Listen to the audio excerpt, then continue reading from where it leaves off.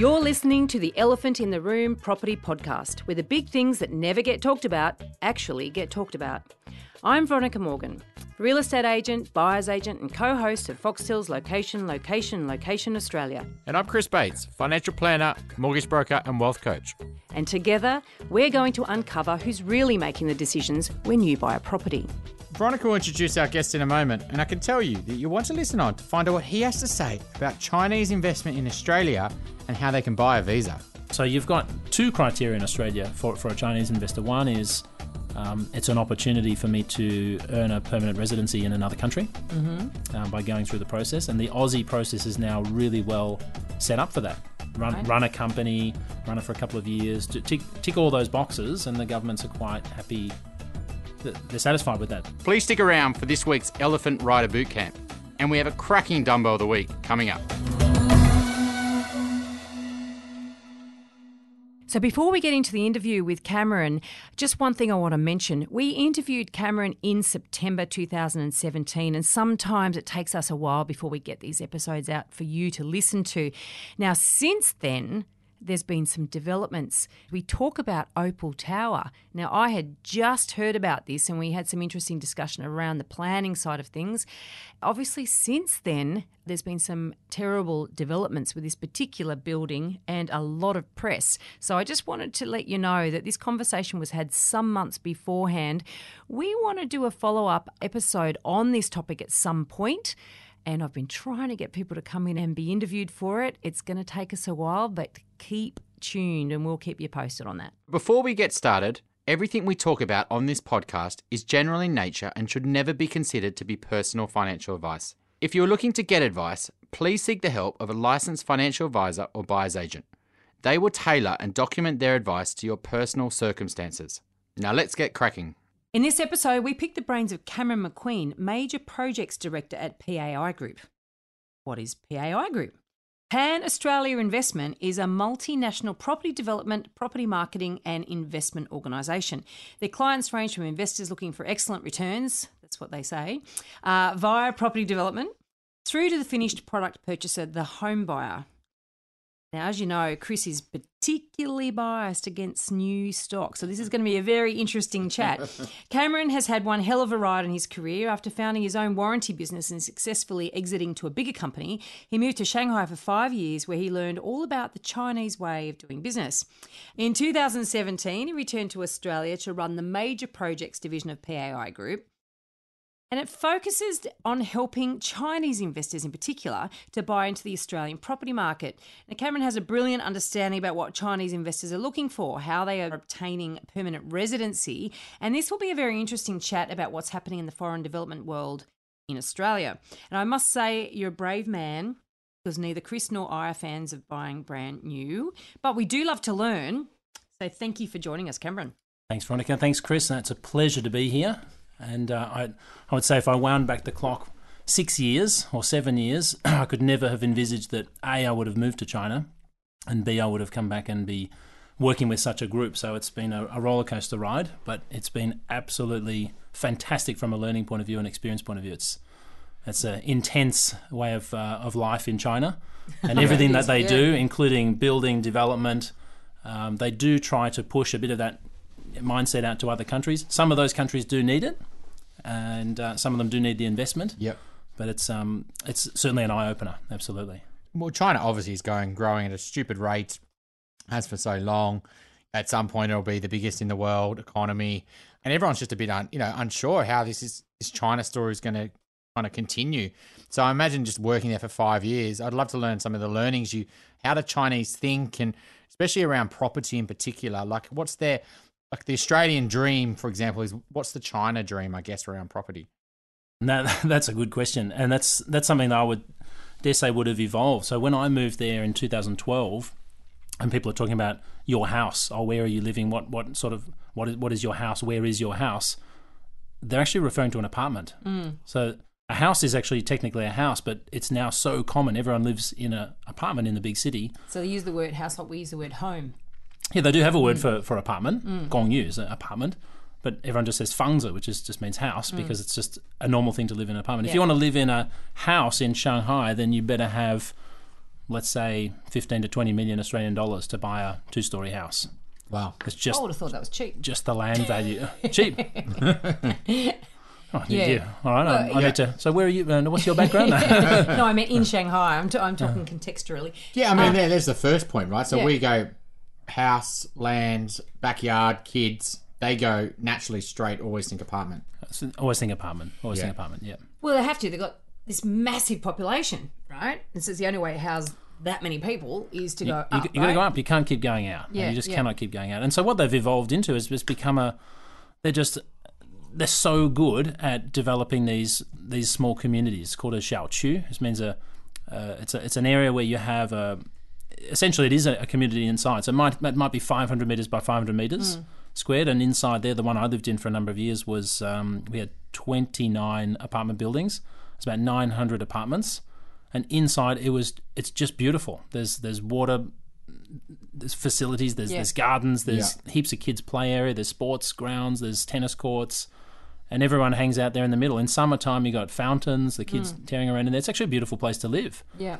And So so like if a you- resort. It's almost like a miniature resort, Yeah. but you're smack bang in the middle of the city. Yeah. But is that common, or is that, a certain portion of the population can afford? This is the high end, and majority is just kind of cookie cutter, or is it a lot of it quite high end? That's the modern style now. Okay. That's the modern style. And as you get further out, and so, I mean, we're talking about a place that has hundreds of cities that are bigger than most of our cities. So, Yeah.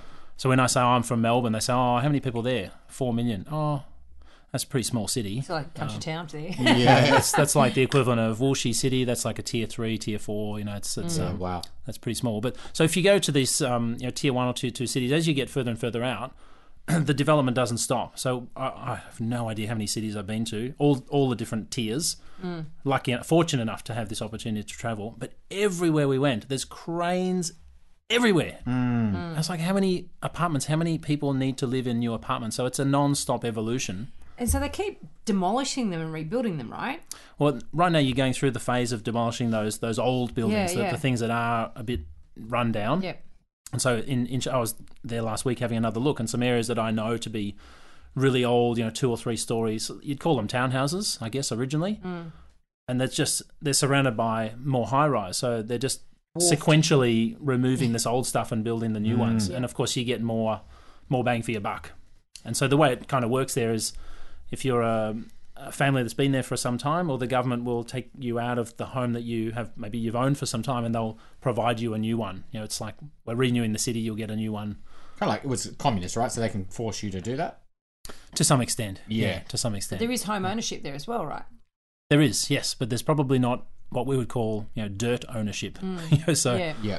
So it's quite common to have, if you have a piece of land, then that will get leased to someone who will then lease it on to someone who's going to build something, who will then lease it to a management company, who will then lease it to the. So you have like 3 or 4 or 5 layers of leasing and responsibility, and it kind of works because everyone's responsible and everyone's, dare I say it, clipping the ticket along the way. Yeah. And so in Australia, right? You're a property investor. It's, you can be a property investor. In China, do people just become property investors within the country?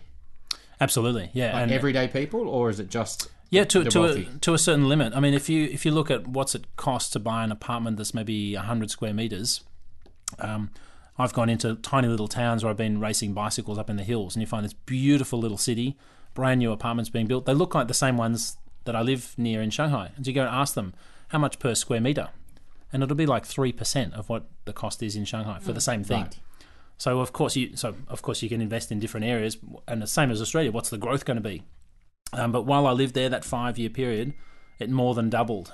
So the apartment I was living in, I think, was 190 square meters. So it was a beautiful 4-bedroom apartment in a great area. The rental yield would have been tiny, 1 or 1.5% or something. It started at about $2 million, and while I was there, it was close to $5 million by the time I moved out. So they don't build those type of 4-bedroom apartments here. Like, it's just very uncommon, developers. And so Actually, these I heard kind of about one communities. yesterday.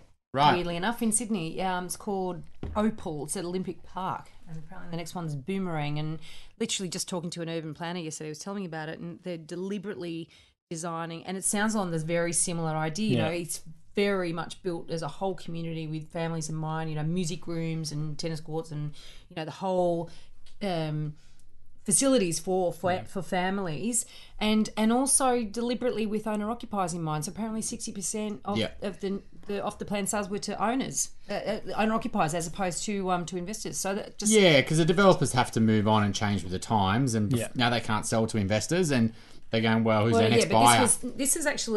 That's been sold, that one, and they're actually already in construction on the second building. So these guys are way ahead of their time. Massively forward thinking. I only just heard of this yesterday. So I'd love to find out who is behind that. If it's the thinking, if the thinking's from Hong Kong or Singapore or somewhere in China, I would completely understand.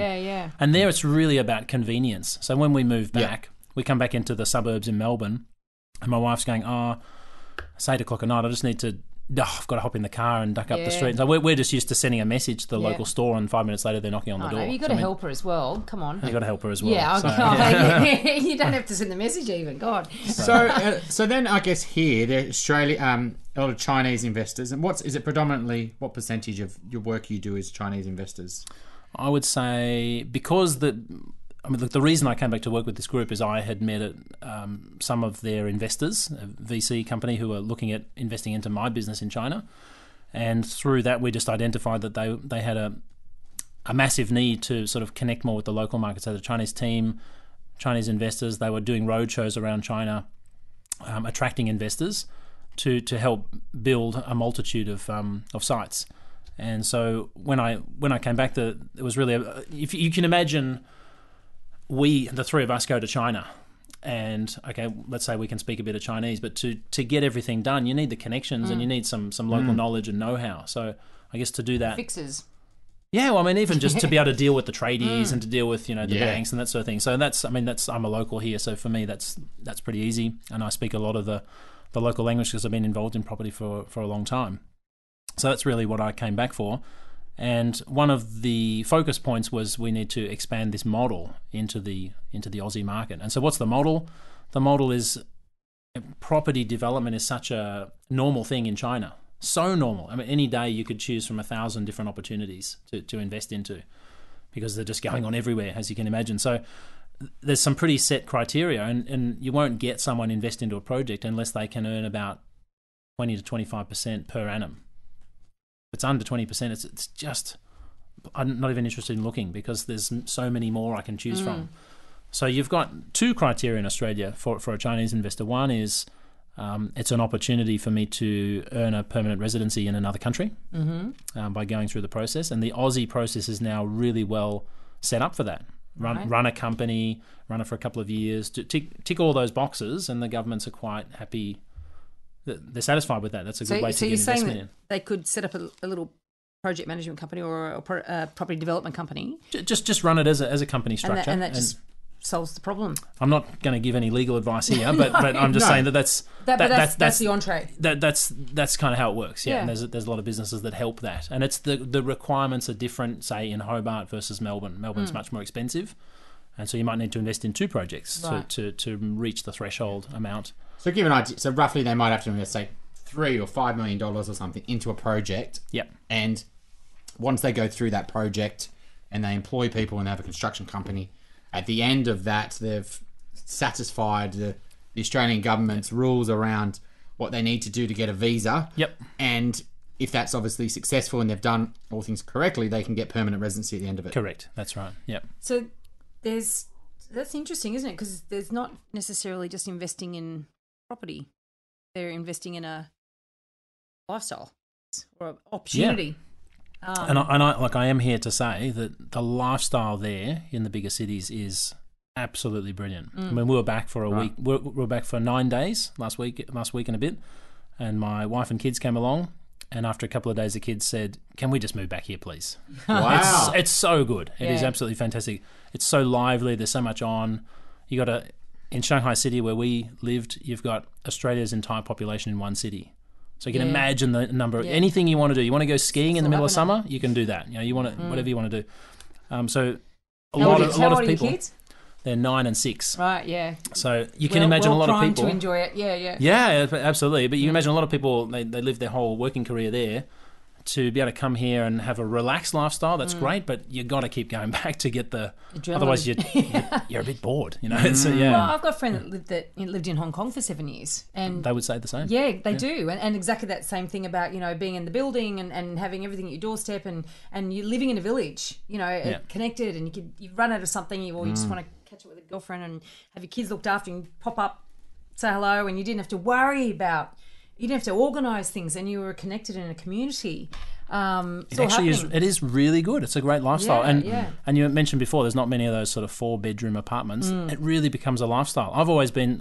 I grew up in Yarra Glen. I come from a place where there's a bit of space and land, and when we moved there, I thought, I'll just do 1 year because living in an apartment, I'm not sure I can handle that. Yeah. At the end, we're thinking, let's live in an apartment in the middle of Melbourne, and we'll have some land out further for the to get away. It's completely changed my thinking and my approach. So, do a lot of Chinese at some point are they looking for a residency as a backup plan, or are they looking here, to move here because they want to have a better life for their kids or whatever it is?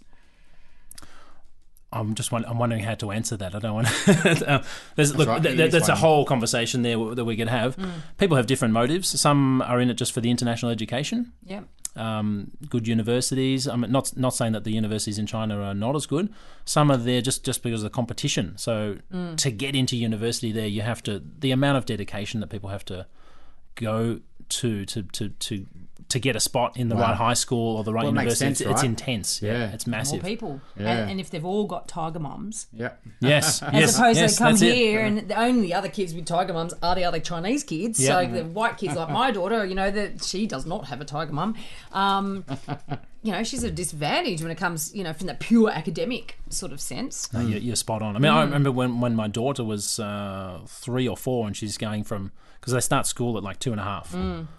Oh, do they really? Yeah. Wow. And so we're in there. She's going into her second year of school, and all the mums are going, now which school are you booked into? And which school are you booked into? And I remember saying to them, listen, just calm down. Just like it's 5-6 years away, and they go, listen, you have no idea.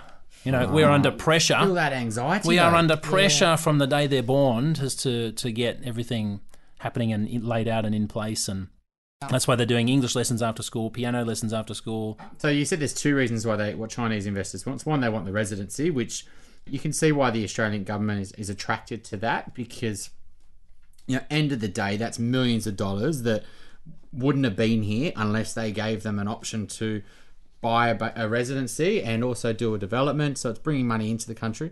Secondly, when they do move here, then they are going to bring money with them. Potentially it's through the universities, or it's the schooling, or it's tourism, or it's family. And so migration is bringing a lot of money in. What's the other things that Chinese investors kind of want? You said around 20% return.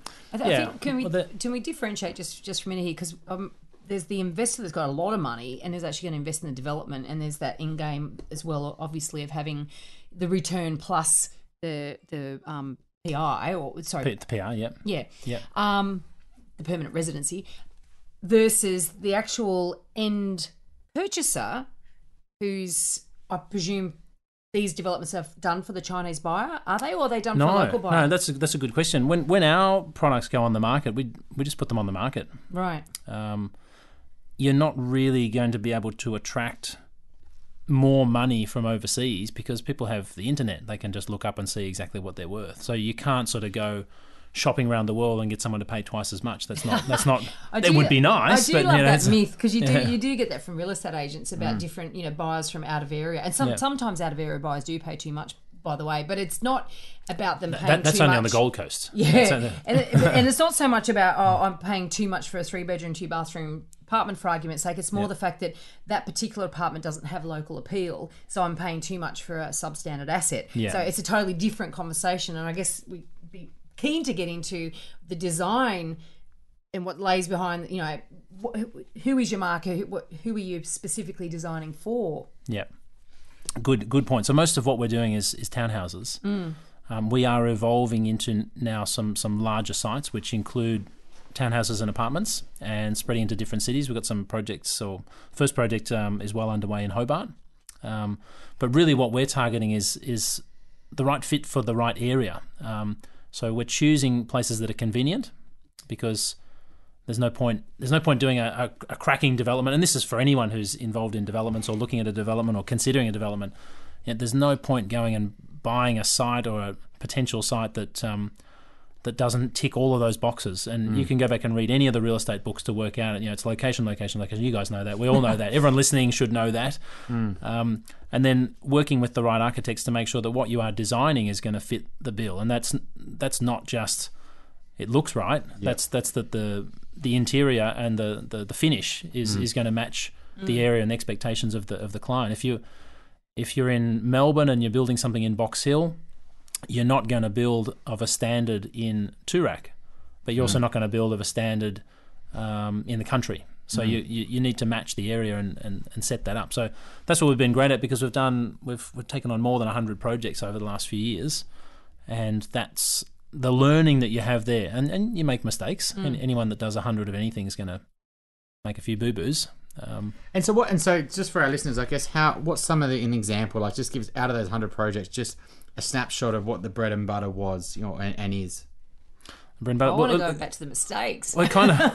I've got to save those for the end. Oh, good. Okay. But look, that's a really good question, Chris, because the market's been evolving quite quickly the last couple of years. So let's say 2 years ago, we had some sensational profit margins on sites that we bought that were actually, they came with plans and permits for apartments, and we threw those out and reapplied for townhouses.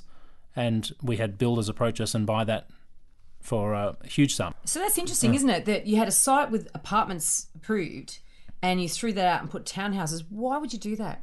Matching the area. So we looked at that and said, no one would want to buy an apartment where you're surrounded by houses. I love it. In that pocket. Yeah.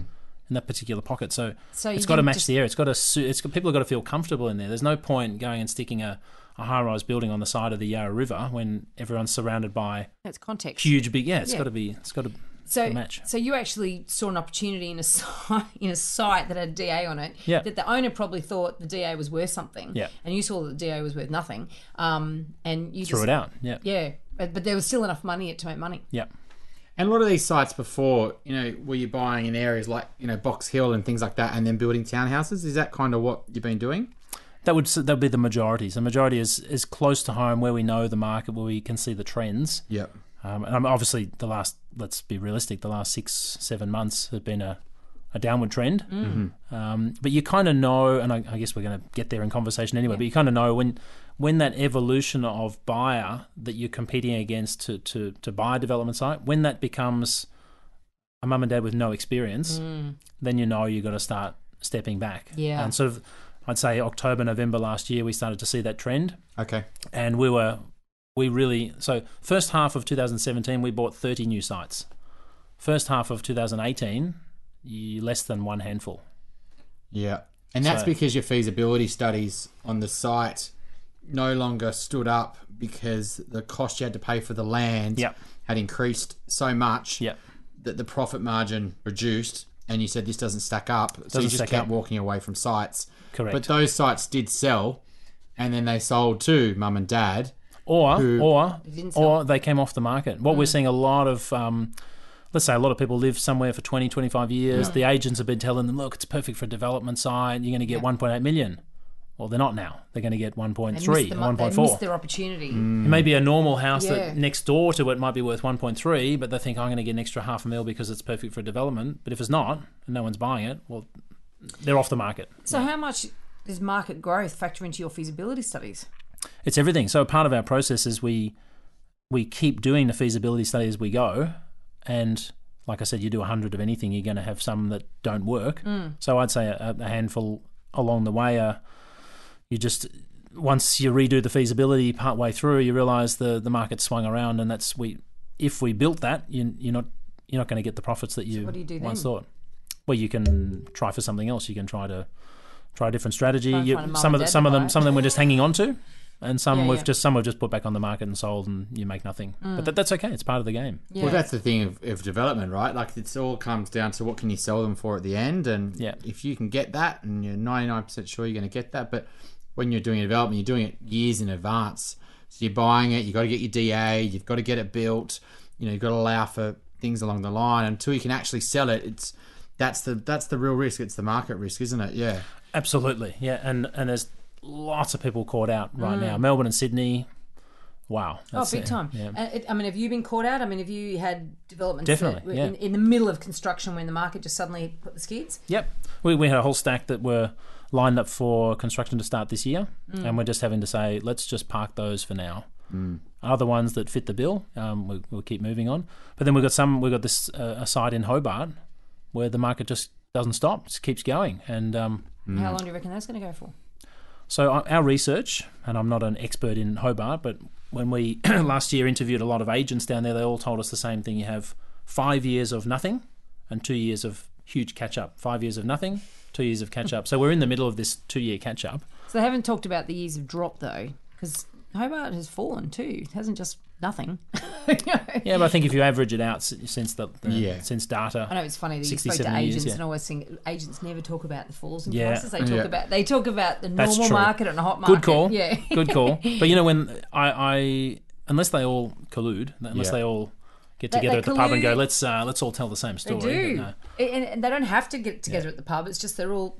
I'm an agent. I get this. I get It's this. like Okay. you're all taught that that's the way to. You got to think that way. Yeah. It's the way you got to keep moving forward, even when the. Well, you can't it's talk tough. down the market, right? Because No. you're only talking down your own job, and unfortunately, sellers will go to the person that believes they can get the best price for the house. Yeah. And so if you go in there with a realistic, I'll sell this place for $1 million, and then Johnny walks in who's a little bit more realistic and goes, oh, he's probably only get 900. The seller will always go to the person promising $1 million because it's just a bias we have. So I guess if you're right. a lot of these people who bought these development sites, like because you've been watching that space, do you think it's quite prolific in the middle rings of kind of Melbourne where investors have bought these blocks for stupid prices and thought they were going to sell them at townhouses? Is that kind of what you've seen? Yep. There's plenty of that. Yeah. Yeah. And when you look in the end of last year, we would do a feasibility study, and we've got some chunks of land that we'd bought, and we go out there and we have a look. Okay, that's probably worth 12 million based on everything else. But anyone who does a feasibility, obviously you're looking at local sales and what's going on. 12 to 13, and then you have a look at auction and it sells for 16, and you're thinking that's 3 mil. Wow. It's gone before you even do anything. So Your little clawback. unless people can just hang in there and wait for things to keep going up, then but that's not really a proper way to think about a development. You've got to be able to make the money when you buy the land. If you can't do that, then you got to go find another one. Yeah. And so what do you think going, because we're still going to need more townhouses. We're going to still need more apartments. And, if we're going to keep growing the population, we can't build more houses. There's no, land left unless you want to go, far west or far southwest, east. I mean, so these values, are you going to, because developers are going to come back in there and the planning laws can allow townhouses. So do you think that now we're going to see a bit of decline and, a lot of people start buying in at lower prices to do these developments, or?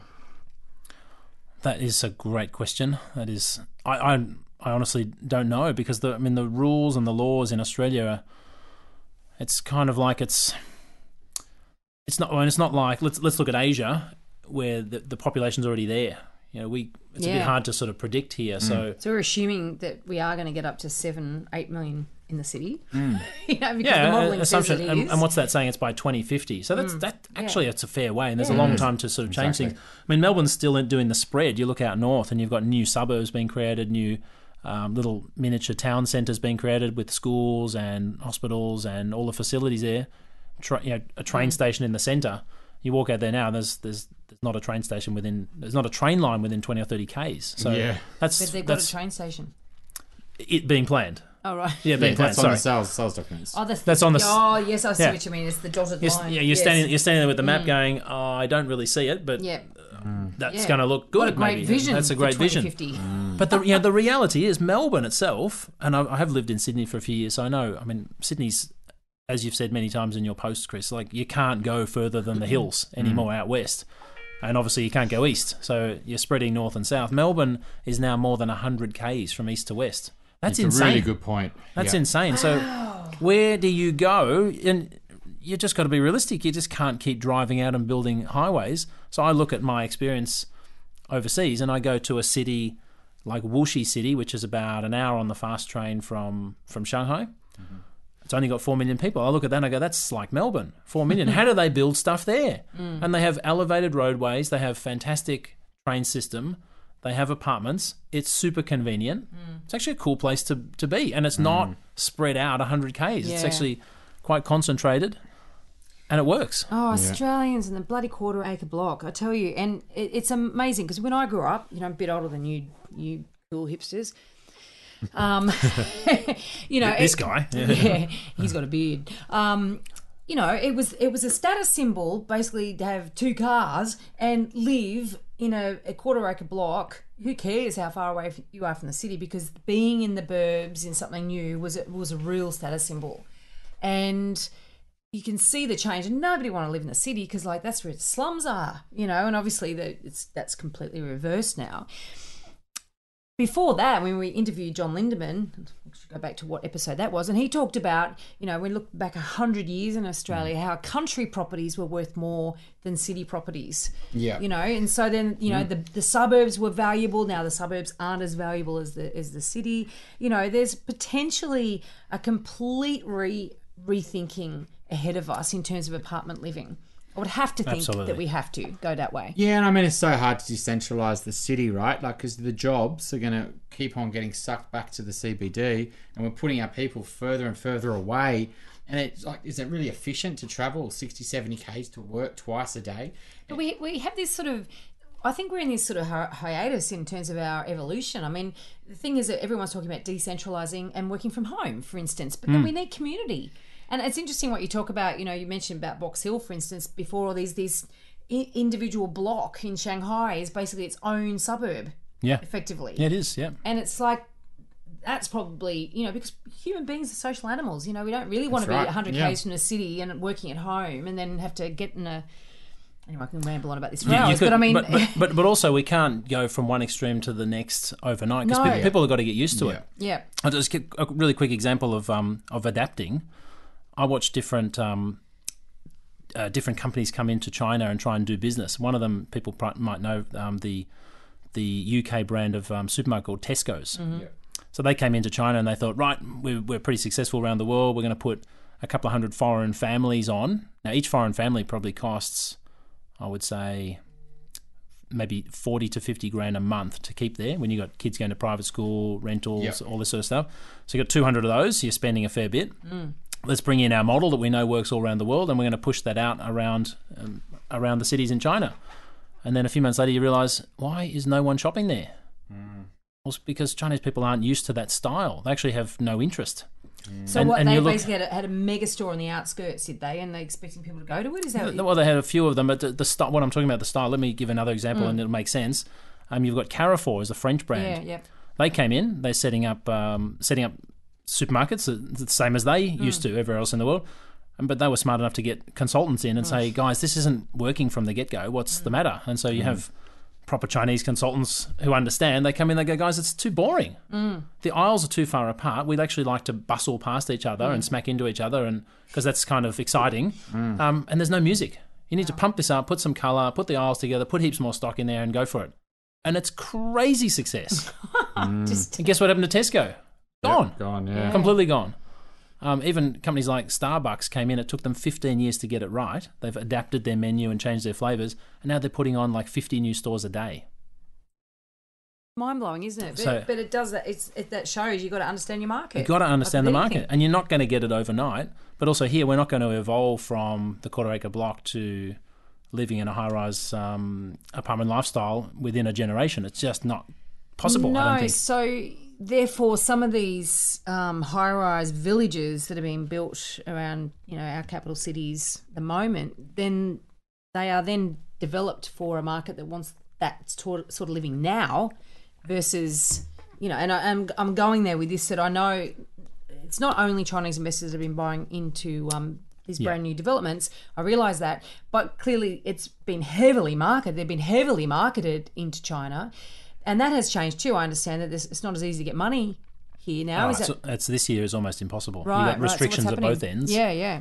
Also, government, banking's changed the lending, so you got a lot of, not just Chinese people, but a lot of internationals who put deposits on places, then they can't complete. Yes. We all know about that.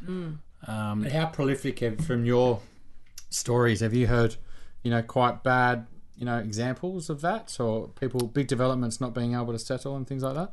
Well, I'd say that it's individual, whether it's apartments or things like that. We've been lucky enough. We haven't really had people caught out. In areas like Box Hill, have you seen any examples where developers haven't been able to settle like a lot of their apartments? No, well, see, Box Hill, for those who aren't aware, Box Hill has been set up as one of the 6 sort of miniature cities around Melbourne to try and decentralise the city. Right. Box Hill's had 30 high-rise apartment buildings approved in the last couple of years. One of them's been built, another one's half built. So you got 28 more of these things coming out of the ground, which was a nice little quiet suburb with a train station when I was a kid. Right. And now it's just going mega metropolis. And how far is that from the city? It's correct me if I'm wrong, but I think it's about 13, 14 k's. Oh, it's not far then. Yeah. Directly east of the city. So from my office in Box Hill, I see the city. Oh, so you're based in Box Hill? Yeah. It's great. In fact, I don't even need to use English in Box Hill anymore. It's awesome. So you speak Mandarin? Cantonese? Mandarin, yeah. Wow. Yeah. And so 5 years living in China, you were able to get fluent? Yeah, but we're just with my vocabulary is probably like a 6 or 7 year old, but that's enough to do whatever you need to do. Yeah. Wow. Communicate. And so a lot of these, it's Chinese. It's enough to have really complicated conversations about property. Or you're just talking price. Actually, you're right. You're actually right. Yeah. So I mean, a lot of these Chinese investors, are these locals that are coming to you now? Because I guess from a lot of our listeners, I think the thing for them to understand is that just the way that they think about property and investing, and and it's a different way to a lot of Australians will think about property investing, and naturally they have a tendency to prefer newer kind of apartments and things like that because that's what potentially used to in China. That is a really interesting point. What I noticed living there was you live in an apartment complex. There's always some. I'm trying to speak Chinese. There's always some redecoration going on. Yeah, yeah. Zhuangxiu for those Chinese listeners. So there's always some redecoration going on. So as soon as someone buys an apartment, they say someone else has lived in that. I'm not interested. Everything comes out. The bathroom, the kitchen, everything. You get the jackhammers in there in the apartment building, which is horrific to live in I can there. imagine. It's so funny because I heard the exact same thing last week. They in China, it's about building shell apartments, which I hadn't heard of before, which makes so much sense. Like, just build the building, but leave the interior of the apartment up to your personal preference. This is a new trend. This is actually a new trend. So where I lived, so I went to the local little plaza area. We got lots of restaurants and lots of sort of services shops. And I noticed there last week that there is these interior decoration shops now where restaurants used to be. Wow. And I poked my head in the door and it's like, come on in and choose your everything. Like everything's here. Curtains, tiles. Wow. I thought that's an interesting trend. Settle on the apartment, get the interior designers in, pick your own kitchen, pick your own bathroom, bang, bang, bang, bang, bang, job done. I'm talking if you buy an existing apartment. You're not interested in those floorboards, you're not interested in that's just the mindset of just I want it to be new. I want it to be new when I moved in there. So that's interesting, isn't it? So, we talk about with one of the risks for your Australian resident buyer buying brand new is that if it's in the beginning of a huge big complex is about to be built and the next one it gets built, it's newer and shinier than yours and yours starts losing value, but they basically get over that by pumping more money into it effectively and ripping the guts out of it and putting new kitchens and bathrooms and whatever. I had a client we bought, she's Chinese but she's lived in pretty much every city in the world. Like, she's extraordinarily well travelled. She's married to an American.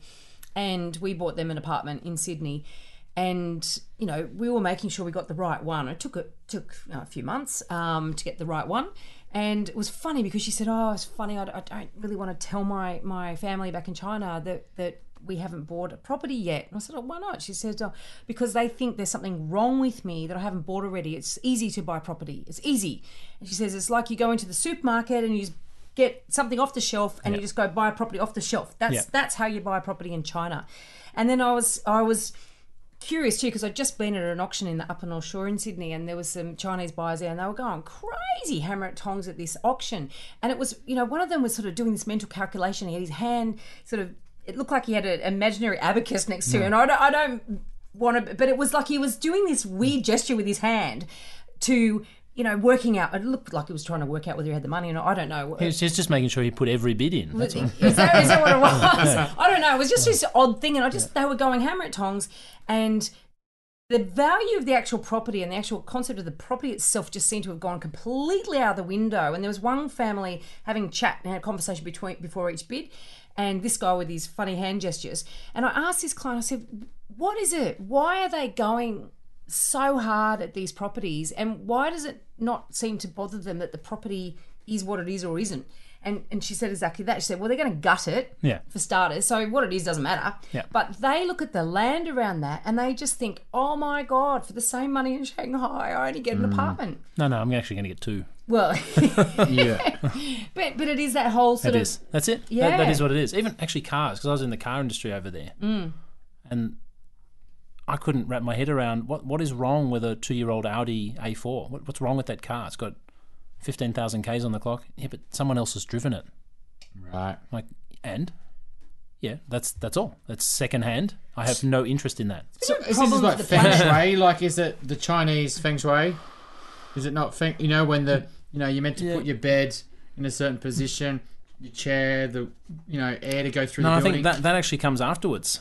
So you get the feng shui. The feng shui master comes in once you've got it set up, and then the arrangement will take place after that. Is this to do more psychology, just around, it's been a communist country and they actually now have discretionary money to spend, and is it around that? I mean, I don't know, but it's a bit of a worry for the planet, in terms of the disposal. But there must be something psychological in that, because just that whole idea of that I want brand new all the time, It is interesting. I still don't completely understand it, because look, there's always a market for everything, and so you have your different levels of city. You've got your tiers 1, 2, 3, 4, 5. You've got different levels of spare cash, and look, it is much easier to make huge money in the big city, which is why people are attracted to the big city to start with.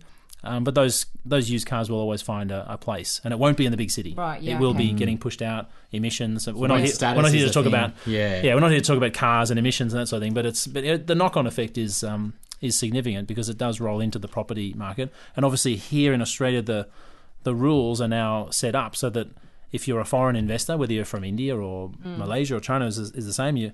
As you guys know, you can't come in here and just buy an existing house. Yeah, you have to buy something that's brand new, or you can buy something to develop. Yeah, and that's the thing, so that's what your company's helping them do, right? Do a development. They're buying existing land, bringing money into the economy, or they buy something new. And you can see why, like, developers would just focus on the Chinese market. Like it's, their needs are going to be a bit different. I mean, it's huge too. Let's face it. It's a that's right. Yeah, shitload more Chinese with a lot of money than there are Australians with a lot of money. I mean, that's just a fact. Look, that is just a fact. Yeah, that's a fact. Yeah, and I guess so. Obviously they don't like, Chinese investors prefer not to like number 8. 4. No, they're loving 8. They love 8. 4 in Chinese sounds like the word for death or to die. Right. Yeah, so they don't. So they wouldn't. If you have a nice house and it's number 4 this street, Chinese investors or Chinese wouldn't want to live in that house. Not really. No, I sold my house with number 44, and I didn't have one Chinese look at it. I'll go a step further. A lot of buildings I've been in, buildings I've lived in, the elevator doesn't have level 4 or 13. Or 13. Yeah. Sometimes 13 or 14. It goes from 12 straight to 15. It's hilarious. And where was I? I went somewhere and they had 12, 12A, and then 14. I'm like, well, I don't bother with the 12A, but just confuse things. Yeah, and I mean, it's very interesting you say about the gutting thing, because I reflect on a client, probably 5 years now, probably, and he had a house in Kellyville, and he's looking to retire, and he was going to move to the Central Coast. And he's like, quite a few Asian investors are coming, and I'm going to hold on. Prices are going up. And he did, and he held on. And he ended up getting like it was worth roughly about $1 million at best, and then he ended up getting like 1.4 or 1.45 or something, right? And he's an English guy, and he sold that, moved to the Central Coast, got his cash, and was very happy. He's no longer a client anymore. But basically, he said he went back because it was a Chinese family that bought the property, And he went back to kind of explain how the aircon works, the garage works, and you know, None of it was there anymore. It was empty. well, and what actually happened is they completely gutted the place. He had a beautiful renovated bathroom, and they put new tiles in. They ripped up all his carpet and put tiles in. And they ripped out his plants. He was devastated. Do you want to know what's funny though? The international, like Bunnings, these companies thought a few years ago, this is going to be the best thing we've ever done. So they've gone into China, but what they didn't realise is the Chinese people paying for this, they have absolutely no intention of doing that themselves. The DIY Tom, missed doesn't the exist. market again. Misread the market. So actually, That's hilarious. So actually the I keep trying to say the Chinese word, the redecoration industry is a monster. So redecoration of homes, apartments, and also businesses is just a massive, massive industry there. The turnover is just astronomical. So I guess well that's right. It's all of the employees, it's tradies, and therefore the skills. Like there's mega skills there. And when I say it's massive, I redid our office there. I spent. We probably took 2 or 3 months. No, it was less than that. It was probably 2 months. We had our office, which was multi-level, completely gutted and completely redone, modifications made everywhere, and the people actually lived in the office for those few weeks while they were doing all the work. Hilarious, yeah. Because they weren't allowed to jackhammer during the day, so that would all happen at night. And so I walk in there one day, all right, I'm just walking through some underpants hanging up here, drying. But they just get it done. Yeah. They just get it done. I mean, that's what they always say, right? Like, if for us to build the light rail, it's like 4 years of pain. In China, they'll get 2,000 people and they build a new freeway kind of overnight, almost like it's. We're here. Well, let's work. Let's get this done. Let's not disrupt the city. They probably don't have our unions. They probably don't have our our 38-hour week. Look, I'm not going to diss all the safety aspects that we have probably here. Don't have all those things. But there's very common examples that are used. In Australia, for, let's say above the tram line, we have a light bulb goes out. In Australia, we've got to wait until 10 o'clock at night. We've got to hire a crane. We're going to have all the witches' hats, 2 or 3 people standing there with signs, some flashy lights, all this sort of stuff. We probably even need to ring the police, to get them involved. Whereas in China, a dude just gets up, puts a ladder up on the pole, another guy holds the bottom of it. They just change it, be done with it. It's done. That's what you call the ultimate can-do attitude. Just get it done. And what was the cost differential there? Like 1,000 times different. Yeah. And so you did go there on a big point about getting the money out is nearly impossible. You said on the one side, the government here it's a bit harder, and then also on their side, is it? Yeah, and their side, so what's changed? Just the monetary policies. If there's something that looks like a flight of money out of China, then the restrictions come in, and it's sort of like a moving target. But if you think the last couple of years, you've got things like Bitcoin, crypto creeping in, and you've got all these digital exchanges being operated out of China, and of course, if people are then immediately able to buy Bitcoin with RMB, and then 3 seconds later they can sell it in the US for US dollars. Yeah. So that's a way of completely getting around. So the government said, look, we're not going to shut these businesses down, but we don't want them operating in China because we don't understand the ramifications of this just yet. Yeah. So please, guys, take those businesses, get them out. They didn't shut any of them down. They just moved them all out. So they're in Macau, Hong Kong, Japan. Yeah. But that's it just need to control. They just can't let. There's so much money there. It's literally these cities are. I don't want people to take this the wrong way, but the place is dripping in cash. I've never seen so many Ferraris and Lamborghinis and rollers in my life in a small spot. I mean, it's just mega. So it's mind blowing, and I guess it's no wonder then that they just turn their eye to somewhere like Australia and say, well, let's just park some money in an apartment. Who cares whether we live in it or not? Who cares if the government charges a bit extra to buy the thing? Who cares if they charge us the council charges us a tax for it to be vacant? Who cares? I'd say you're right, Veronica. You're right to a certain extent because the business mindset kicks in, and like anyone, people want a good deal. Right, they do want a good deal, and they don't want to be ripped off. And so what we're trying to put together as Pi Group is a way where you can use the regulation to get your PR. And then you can enjoy an Aussie lifestyle. And please, come here, spend some money. That's what we're thinking. Come here, spend some money, invest. That's great. But you can also make a bit of money. And what a lot of them like to do is they want a new house, but they can't buy a new house. They can't buy an existing house. Yep. So they'll buy an existing house that they can split the block, and then they can build a nice big new one and another nice big new one next to it, sell that one, and then you get this one at a discount. That's doing a deal. That feels good, and we've got a new house. Right. We're set in the place where we wanted to live, where we couldn't buy another new one anyway. Yeah. So it works. That works. Yeah, and not all Australian investors think this way anyway, in that they'll buy something brand new and they won't think of the secondary market or the fact that there is none at the moment because of the changes to negative gearing. So these buyers aren't thinking of the secondary market either, are they? Really? I mean, they're just thinking about what they want. They kind of can't. Yeah. I mean, So they sell the one that they can sell. Are you being brand new? Do they sell that to another Chinese often? I mean, I know you said before. Well, it just goes on the market. Yeah. Yep. Just goes on the market. So what percentage would you say would be, is there any sort of potential, or is there any typical pattern in terms of who buys the new ones? Because if they are built in an area where the Chinese want to come because other Chinese have come there, and obviously there's a community, and that makes perfect sense. Yeah. So it would suggest to me that the type of buyer that's going to go for the other half is likely to be another Chinese. Absolutely, 100%. If you build in Melbourne, if you're building in Box Hill, then likely that, I mean, that's the highest density of Chinese people moving into the area. I mean, I remember when I was a child, to give people some idea of how young I am, you wouldn't see any type of Japanese or Chinese person in that area. And now, like I say, I actually laugh with the people in the shops. They say, "Why do you speak some Chinese?" I say, "Well, why not? Because just have a look around. I can't see any other people to speak English to." And they're like, "Oh, actually, I never thought about it like that. You're right. Oh, hang on, there's one." I was like, "Yeah, one. Come on." Yeah. But the other 300 we can see right now. Yeah. So look, that makes perfect sense. But for we've got. I'm sure you've seen our website at some point, Chris. But the little red dots on the map. We've got stuff all over the east side of Melbourne. And just whoever's goes on the market, whoever's wants to buy it can buy it. And it is interesting too, because one of the things that a lot of people blame the Chinese investors for pushing prices up, and I've never been someone that has ever got on that bandwagon, because when you do look at the data, it's something like I think that some data I saw, and you can correct me if you've got better figures, different figures, but of all the overseas investors, and I can't remember what year this was, 18% was Chinese.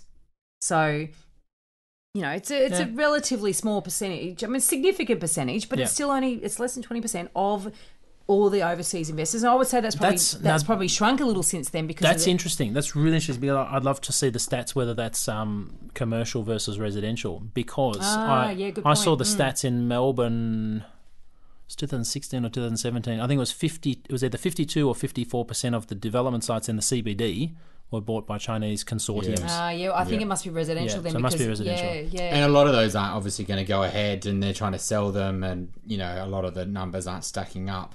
I think another interesting in China is they haven't got a stock market, right? Well, they have, but it's a growing stock market. It's not like in the US or other places with lots of money where, we'll put it into companies. A lot of them, see value in land as the option. So if you do make money out of your company, you don't go, well, I'll go and spread that across other companies. I'll spread that across property around the world. And it makes sense, right? Like they'll go buy stuff in China or, New York or Australia. And it's hard for the country to say no, right? It's hard for the government to say, no, we don't want foreign investment, because end of the day, the government's there to, keep the economy going, jobs and things like that. And for them to say, look, no, we don't really want your 200 million to buy this. It's a big call, and it's hard for the government. Well, look, realistically, we live in this country where our facilities are pretty good. I think they're pretty good. But as Aussies, we kind of want them to be world class. We want the best hospitals, we want the best schools. And now my sort of, let's say, my internationalized brain from living in such highly populated areas, my brain says, where do we get the money from? Yeah, because there's so few of us. How do we have world class? How do we afford a train between Sydney and Melbourne? Yeah, that's going to cost a lot of cash. Yeah. So who's paying for that? And realistically, we're already highly taxed. You can't keep cranking that up. The debt's going up. And the debt's going up. So what do we need? Everyone that I mingle with that comes from a different country, they kind of laugh at our population. They say what this country needs is it's got a huge piece of land with no one living in it, and we need more. We need more people to be able to do something. Growth is being fueled by immigration, and Melbourne less so. You've got interstate migration coming into Melbourne, which is driving population growth here, and obviously Sydney's got more of the international stuff. Mind you, that might change now that Melbourne is no longer the world's most livable city. When did that change? It's been picked to the post by Vienna, apparently. I'm here to tell you. But, I mean, yes, we need it. And the problem is, of course, watch Q&A any Monday night, and when the immigration topic comes up and there's vehement debate on both sides of the fence. So it's a contentious issue, and we're all a bit racist in this country. I'd say not we're all. I try not to be, but we've been brought up racist. There's an elephant in the room, and so we're all learning not to be. We're all learning not to be. But we're the most multicultural country in the world, aren't we? Got to be one of. Have to be. I mean, apart maybe France. There's probably. Well, I think we're a success story when it comes to multiculturalism, and I have to say, I for one am very friggin' thankful for all the food we get to eat as a consequence. I'm with you there. Yeah, no, that is good.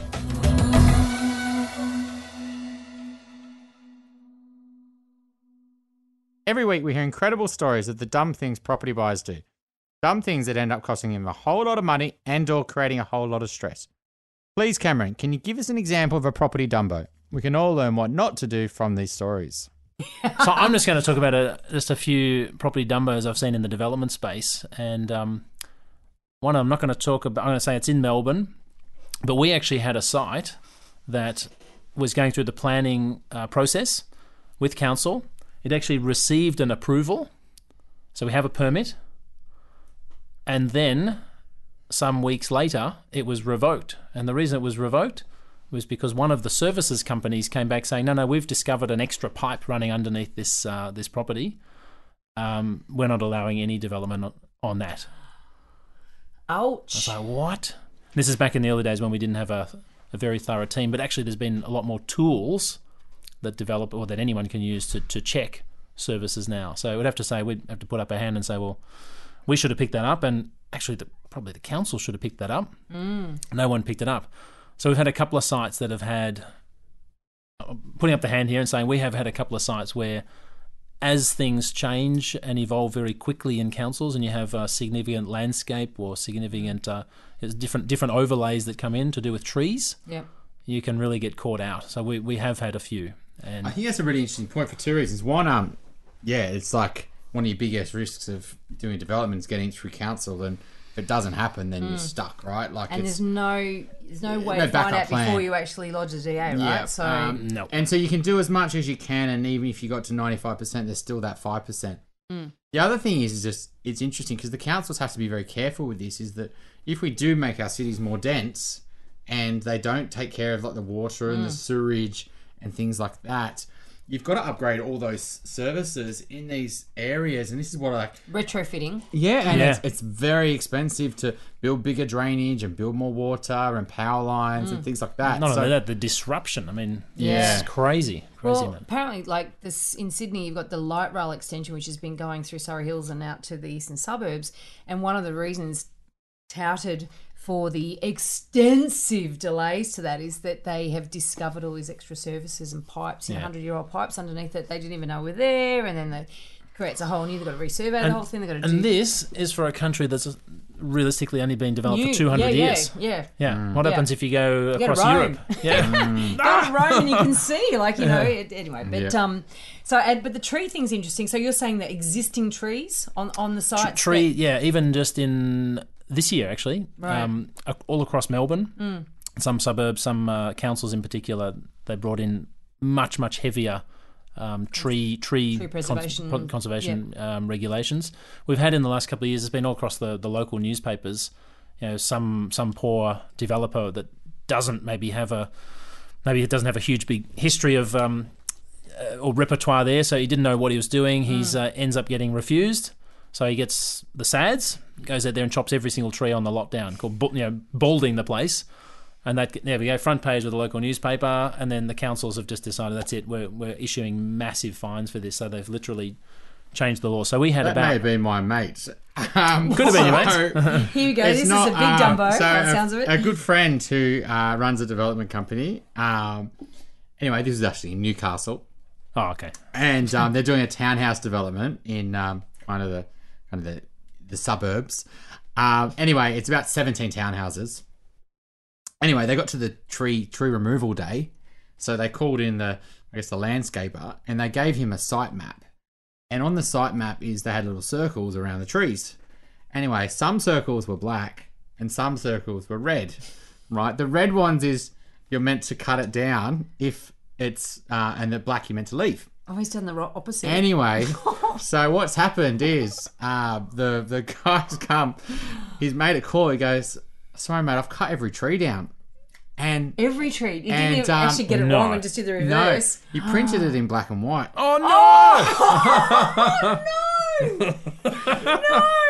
So that's a good this excuse. guy has and he's very reputable, and he was devastated, no. and they've had to go to council and apologise. Cap in hand. Because they've cut every tree down. They're only meant to cut a certain portion. So that's a property dumbo there. I hope he had insurance that they got out of it somehow. I don't know how, but it was fine. But like this. Oh my god, that's a golden dumbo. That is a ripper. I've also had one other very, very quick one. I've had a family friend who developed a site, and he had, I think, a row of native trees in the middle, and the council said you can't cut those down. He said, "Oh right, okay. So what would be the consequence if I were to chop those down?" He said, "Well, you get a fine for each tree." He goes, "Okay, how much is that?" "Oh, it's a couple of $1,000s." He's going, "Oh, fantastic, Easy." couple of $1,000 a tree. So the tree cutters come in, and they start hacking away. They get the first 3 or 4 trees down, and then the police turn up. You're going to have to stop and go away. So he writes out a check for the first few trees, and then a few days later they come back, starts going again, police turn up again, writes out another check, and then they change the rules. They said, you can't... Now we're actually now the fine's going to be astronomical, and for these last few trees here, we're actually requiring you to build a bridge over the root system to preserve these trees. No. Oh god. Yeah, I mean it's if you go around places like Wallara, Rose Bay, you can see trees that have been poisoned. So what they'll do is they'll cut back the bark, and then they hammer nails into the tree, and then the nails rot, goes into the system, and the tree dies. And it's quite common in places in Sydney because you get rid of the tree, especially if it's got a harbour view behind it. Yeah. You're talking hundreds of thousands of dollars, millions potentially. And extra buildings.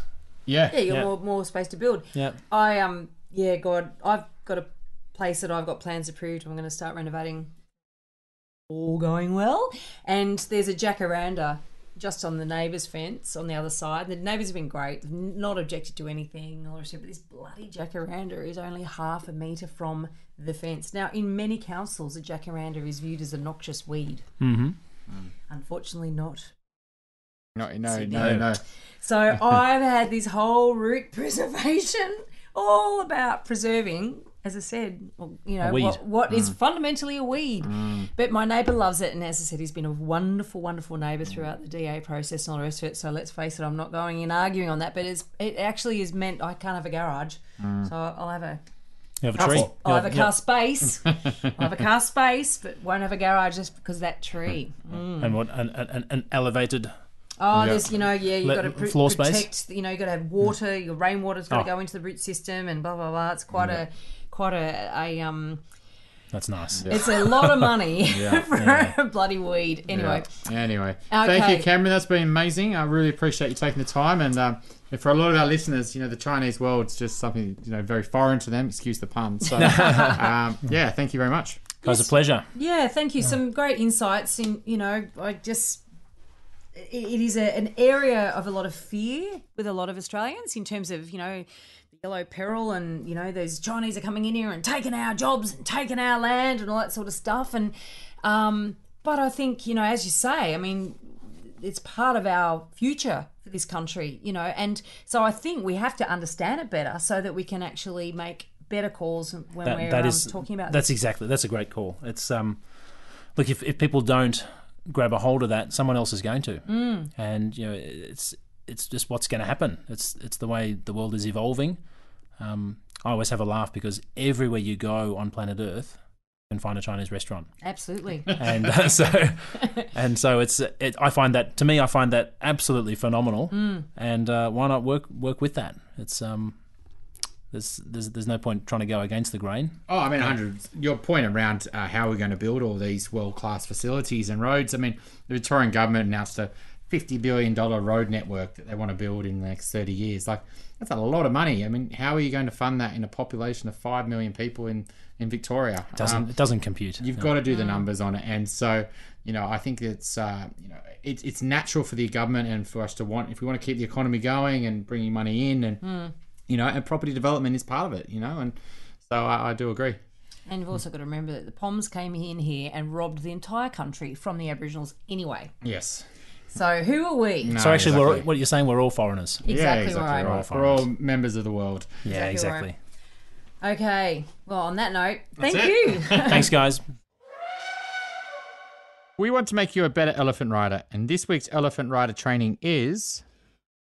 Some food for thought for would-be developers. Cameron said some very interesting things about when the professional developers pull out of the market is when the mums and dads investors start stepping in and paying too much. So, and I think that there's some advice in there or definitely a warning for first-time investors, because that is the most risky investor or the most risk-prone, if that's a word, investor in the market. And so if you haven't got the experience in this area, you need to buy or pay for that experience so that you don't pay in other ways.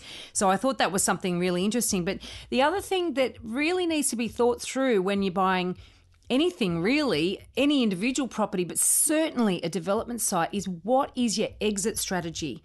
Now, there are a number of exit strategies that developers can have. It can be simply that they buy and hold and they're waiting for market to go up and then they intend to sell it as it is. Or it might be that they actually buy and they get a DA through and then they sell the site with the DA attached to it. It might be that they buy and develop and hold some of the stock and sell some of the stock. It might be that they buy and sell the lot. It might be they buy to retain. But you need to have a number of exit strategies because the market can change, costs can change, circumstances can change, and you need to pretty much have an A, B, and C plan before going into any development site. So that's something to consider this week.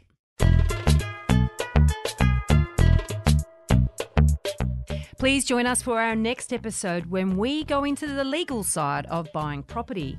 We interview Jenny Tonner, a conveyancer with 3 decades of experience, and we find out a few very interesting things about cooling off periods, about how unfair some contracts can be, in particular the risks around off-the-plan contracts, and that is really interesting, and all in all, why you need to pay a little bit extra for good advice as an insurance policy against serious complications. Don't forget we're on all the social channels. We're on Facebook, we're on LinkedIn, we're on Twitter. Or you can connect with us on theelephantintheroom.com.au. The links are all there for you. Please connect and send us a message. We'd love to hear from you. The Elephant in the Room Property Podcast is recorded at the Sydney Sound Brewery. Until next week, don't be a Dumbo.